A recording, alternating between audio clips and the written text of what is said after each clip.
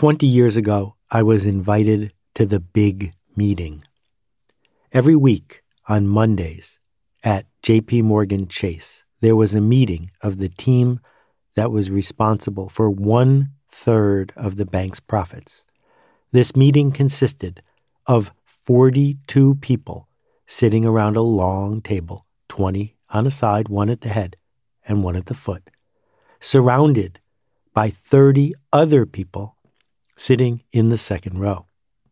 That meeting cost the bank more than $50,000 an hour. And as far as I know, they're still having it. Hey, it's Seth, and this is Akimbo.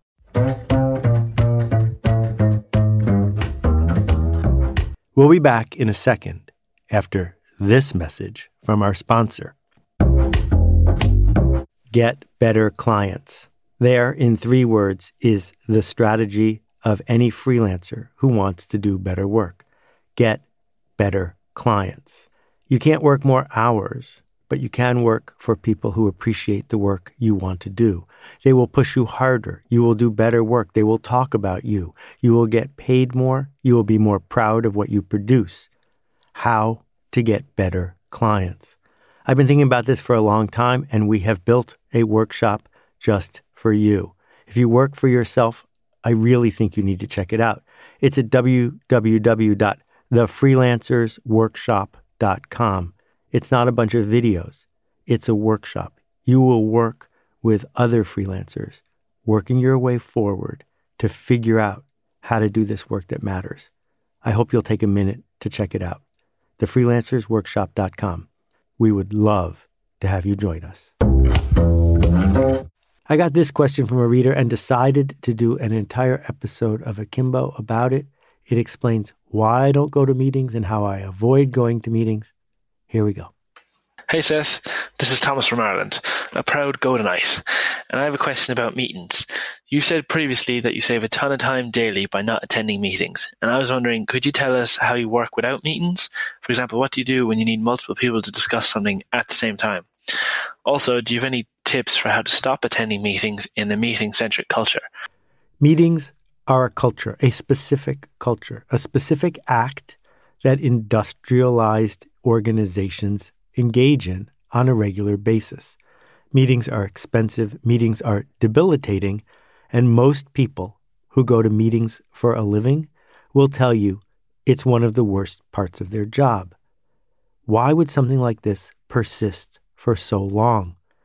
One of the most famous paintings in the world, something that's been painted over and over again by many artists, is a painting of a meeting, The Last Supper. Meetings are central to many spiritual and religious observances. But we're talking about a very specific sort of meeting right now. The meeting that you might have gone to just before you listened to this, or the one that you have scheduled later in the day.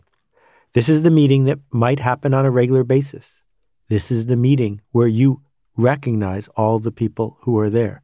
This is the meeting that takes place in person. This is the meeting that starts on the half hour and ends on the half hour. This is the meeting where not very much gets done. There are, of course, a whole slew of other sorts of meetings, one-on-one meetings, which I would rather call conversations, brainstorming meetings that match a specific format. But I'm talking about the general meeting, the all-hands-on meeting, the update meeting, the meeting where we go around the room and everyone chimes in, the meeting where the people in the back row are demonstrating that they belong in the back row and taking notes, and the people in the front are speaking up, the meeting where people talk to hear themselves talk, the meeting where many people don't talk so they don't have to risk hearing themselves talk. If you know what I'm talking about, you're familiar with this sort of meeting. This sort of meeting is probably costing the world economy $1 trillion a year, not just in the lost time, in the hourly wage multiplied by the number of people, but in the deadening effect, in the idea that it is pushing us to phone it in. But now, of course, we live in a world where we don't have to do this because we can just hop on a Zoom call. And yet they persist. We live in a world where we don't have to start the meeting at 1:30. Outlook will let us start it at any time we want, and yet we do it the way we've always done it. Why is this? Okay, so a bunch of reasons. Try to remember a typical big company office in 1965. Here's the way it would work. A vice president, usually a guy, would want to contact and discuss something with another vice president. This other vice president might have an office 30 feet away. The first executive would call his secretary into his office and dictate a memo.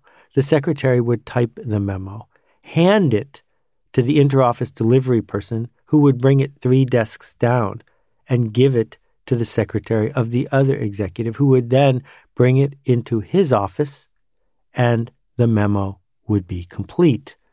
This idea of dueling memos, a slow-moving, cover-your-ass, papered-over system for who said what when, was at the heart of how big companies got or didn't get things done. So you could shake things up. If you were Robert McNamara or Mike Bloomberg, you could have a bullpen. You could create a meeting culture where people come together face-to-face and speak their mind. Part of it is an exchange of pheromones, being able to see and smell and engage with someone right in front of you. This can't be underestimated. Mirror neurons, our belief that we can judge other people, the thought of eye contact, our perception of how people dress or sit, the idea of close talkers or interrupters, people who can bring power into the room. All of these things, these very human things, things that go back millions of years, come to the fore in an in-person meeting. And they lead to displays of power. Who gets to sit where? Who comes to the meeting first? Back when I worked at Spinnaker in the early 80s, we regularly had meetings with 7 or 8 MBAs all coming to the same meeting. And what we discovered pretty soon is that it was understood that the person who came last was the busiest, was the most important, was the person who couldn't possibly drag themselves away from what they'd been doing to come to the meeting on time. And so, you guessed it, people came later and later. And it wasn't until the chairman of the company, Bill, put a big bowl on the table and said, last person in has to put a $20 bill in the charity bowl, that the problem was solved. This power display then reflects back to the idea of fealty, of bowing to power. That if you are going to get on a plane, fly across the country, and sit in a windowless conference room for an hour because your boss asked you to, you're not doing it because an exchange of information is about to occur, other than information about who's in charge. Because, back to the executive with the secretary, if all you wanted to do was give me information, you could have sent me an email. Too many meetings are simply recitations. Recitations don't belong in a real-time environment where we are using up our most precious asset. That leads to fear. The fear of missing out, the fear of speaking up, the fear of saying something dumb, the fear of being voted down. We've all heard the stories of the board meeting where suddenly the CEO is asked to leave the room, and then the board votes to remove him or her. These almost never happen, but the idea that we're going to go to the meeting unprepared can lead to decades of nightmares. It's rehearsed in school, showing up for the exam and going to the wrong room, showing up for the exam being unprepared, going to the meeting and being called on when you're not ready to produce the answer. Well, why exactly do we need to produce the answer in real time? It's not a game show. That in fact, when we go asynchronous, not all at once, but when we have it ready, using a system like Slack, it's easy to show that we could be more productive if we want to be. But that leads to the next idea, safety. Because it's safer to go to a meeting and wait for someone else to take the responsibility. It's safer to go to a meeting and then punt it to the next meeting. That one of the challenges that Slack brings to the organization is if you write it, you wrote it. There it is with your name on it, and everyone knows. In a meeting, there's plenty of room for deniability. Well, that's not what I really said. In a meeting, there aren't accurate notes of how it all went down.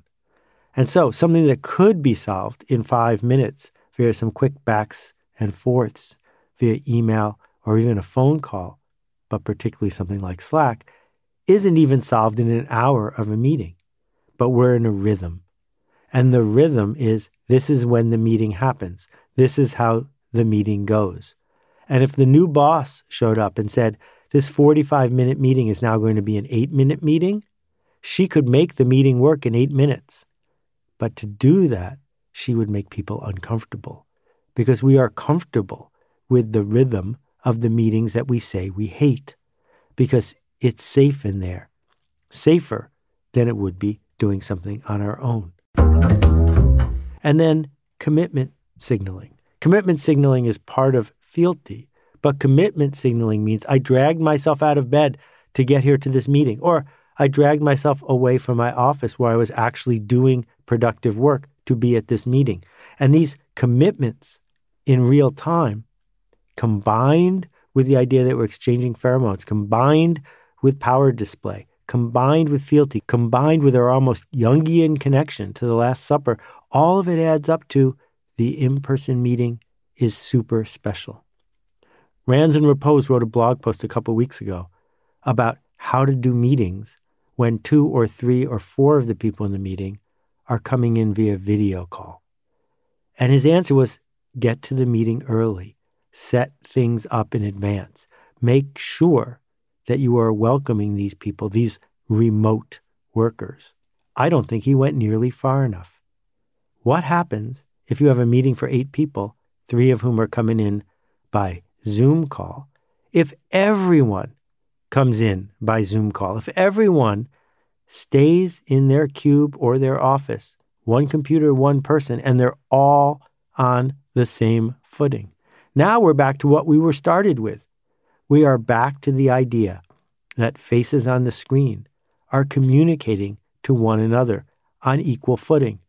And in that environment, what you will discover is that some people will default to not speaking up. Some people will speak more than their share. What you will see in that setting is that some people will work hard to make sure that the lighting is good, that they're using a microphone, that they're looking at the screen, that they're not eating while the meeting is going on, that they are fully and emotionally present. And some people look like they're sitting at home watching a football game, eating peanuts with the light streaming in behind them. They have checked out.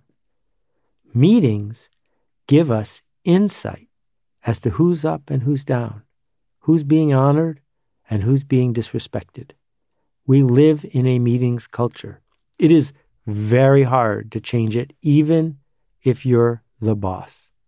My friend Toby, who is the boss, who also knows a lot about how to program computers, did something for his company that had thousands of employees. One weekend, he went in and wrote a script for their company-wide Google Calendar.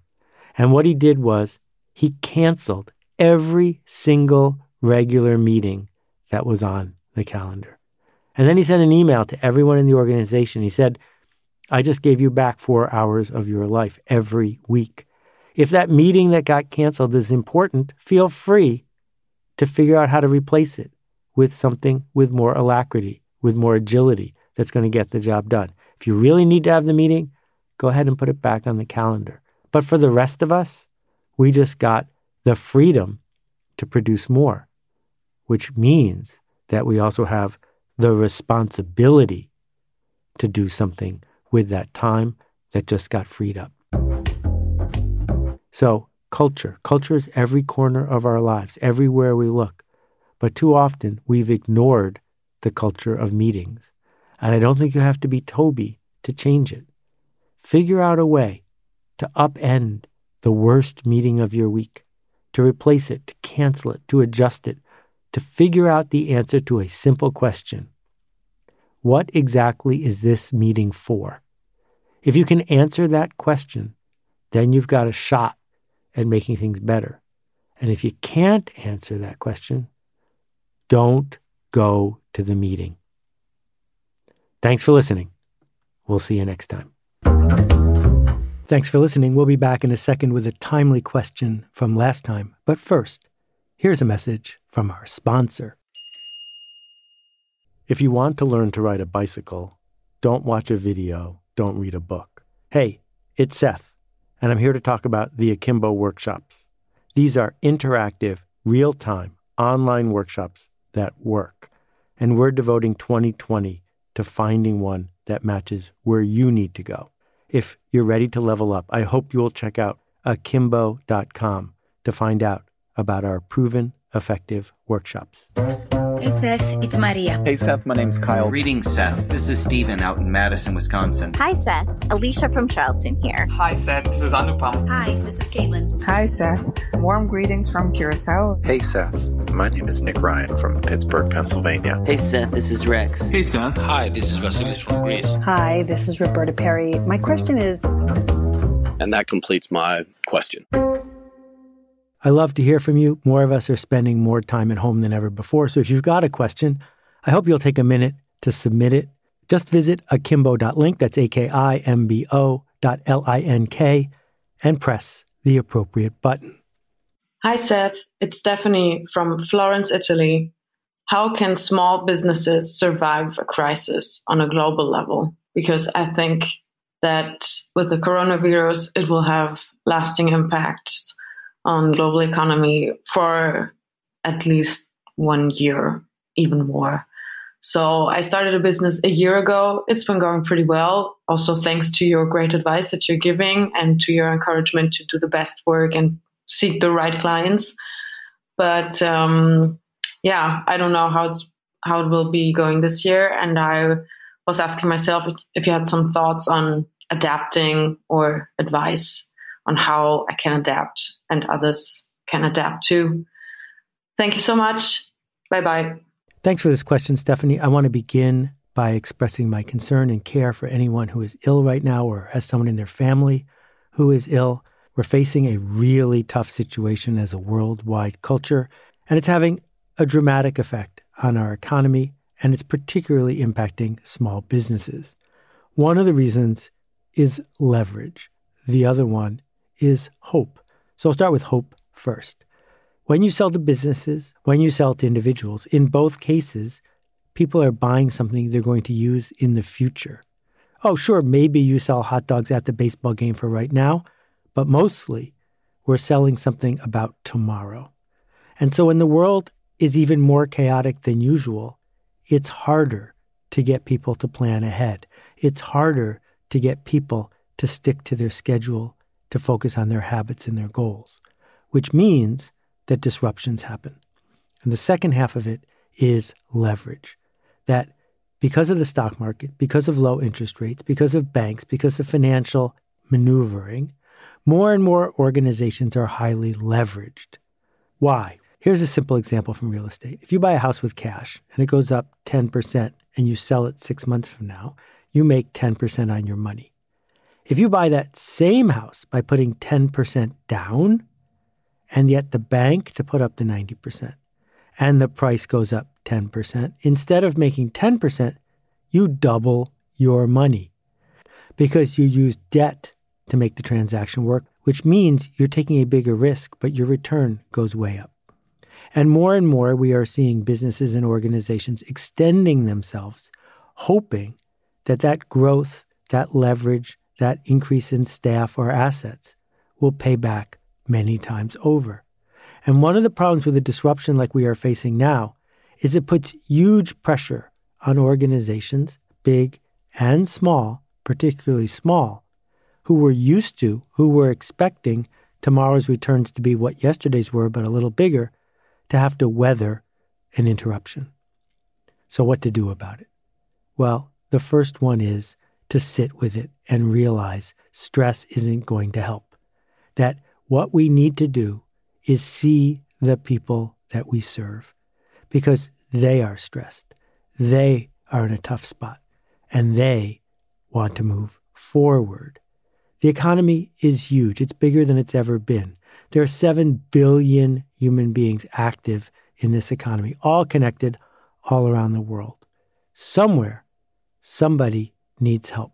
They might not need what they needed a month ago or 6 months ago. And that's the advantage a small company has. Because A, you can actually see your customers. You know them by name. You can see the entire list and understand it. And B, unlike a giant organization, you can shift. You can shift the way you speak to people. You can shift what you offer people. And that's why we went into small business in the first place, to be part of a community, to help complete the circle. And so there's the opportunity. The opportunity is to figure out how to create enough slack in your system that you're not completely stressed out about missing payroll. And at the very same time, figure out what your audience, the people who already trust you, actually need and give them that. Day by day, we will recover. Day by day, things will get better. And they will get better faster if we take a deep breath and get back to first principles, which is helping people get what they want and what they need. Here's to good health for everyone who's listening. Go make your ruckus. Thanks. I just don't think it's possible or probable in today's world to distinguish yourself as an educational institution or as a success seeker at the level of information gathering or information distribution. I mean, this is the information age, and you can get a great book, a great essay, a great idea anywhere, and none of us can do that better than the internet, right? There is no great thought leader who can outthink the internet. Like, we have data. What Alt-MBA gets right is it puts you in a context where you're part of a community that says, yeah, that's good. You got access to ideas, you got access to information, that's awesome, but when are you going to show up? When are you going to face that blank page? When are you going to face the possibilities within you? When are you going to face those fears? I'm not going to let you hide. You got to show up. And that's the hardest part. And it sounds simple. It sounds very commonsensical, but it's the number one reason why we don't write that book. It's the number one reason why we don't ask that question. It's not because we don't know or we don't have the information. We don't have an environment and we don't have a support network that makes it feel like showing up is possible for me. Not just possible for the success stories I see out there, but I can show up. Consider the Alt-MBA. More than 3,000 alumni in 74 countries around the world. Find out more at altmba.com.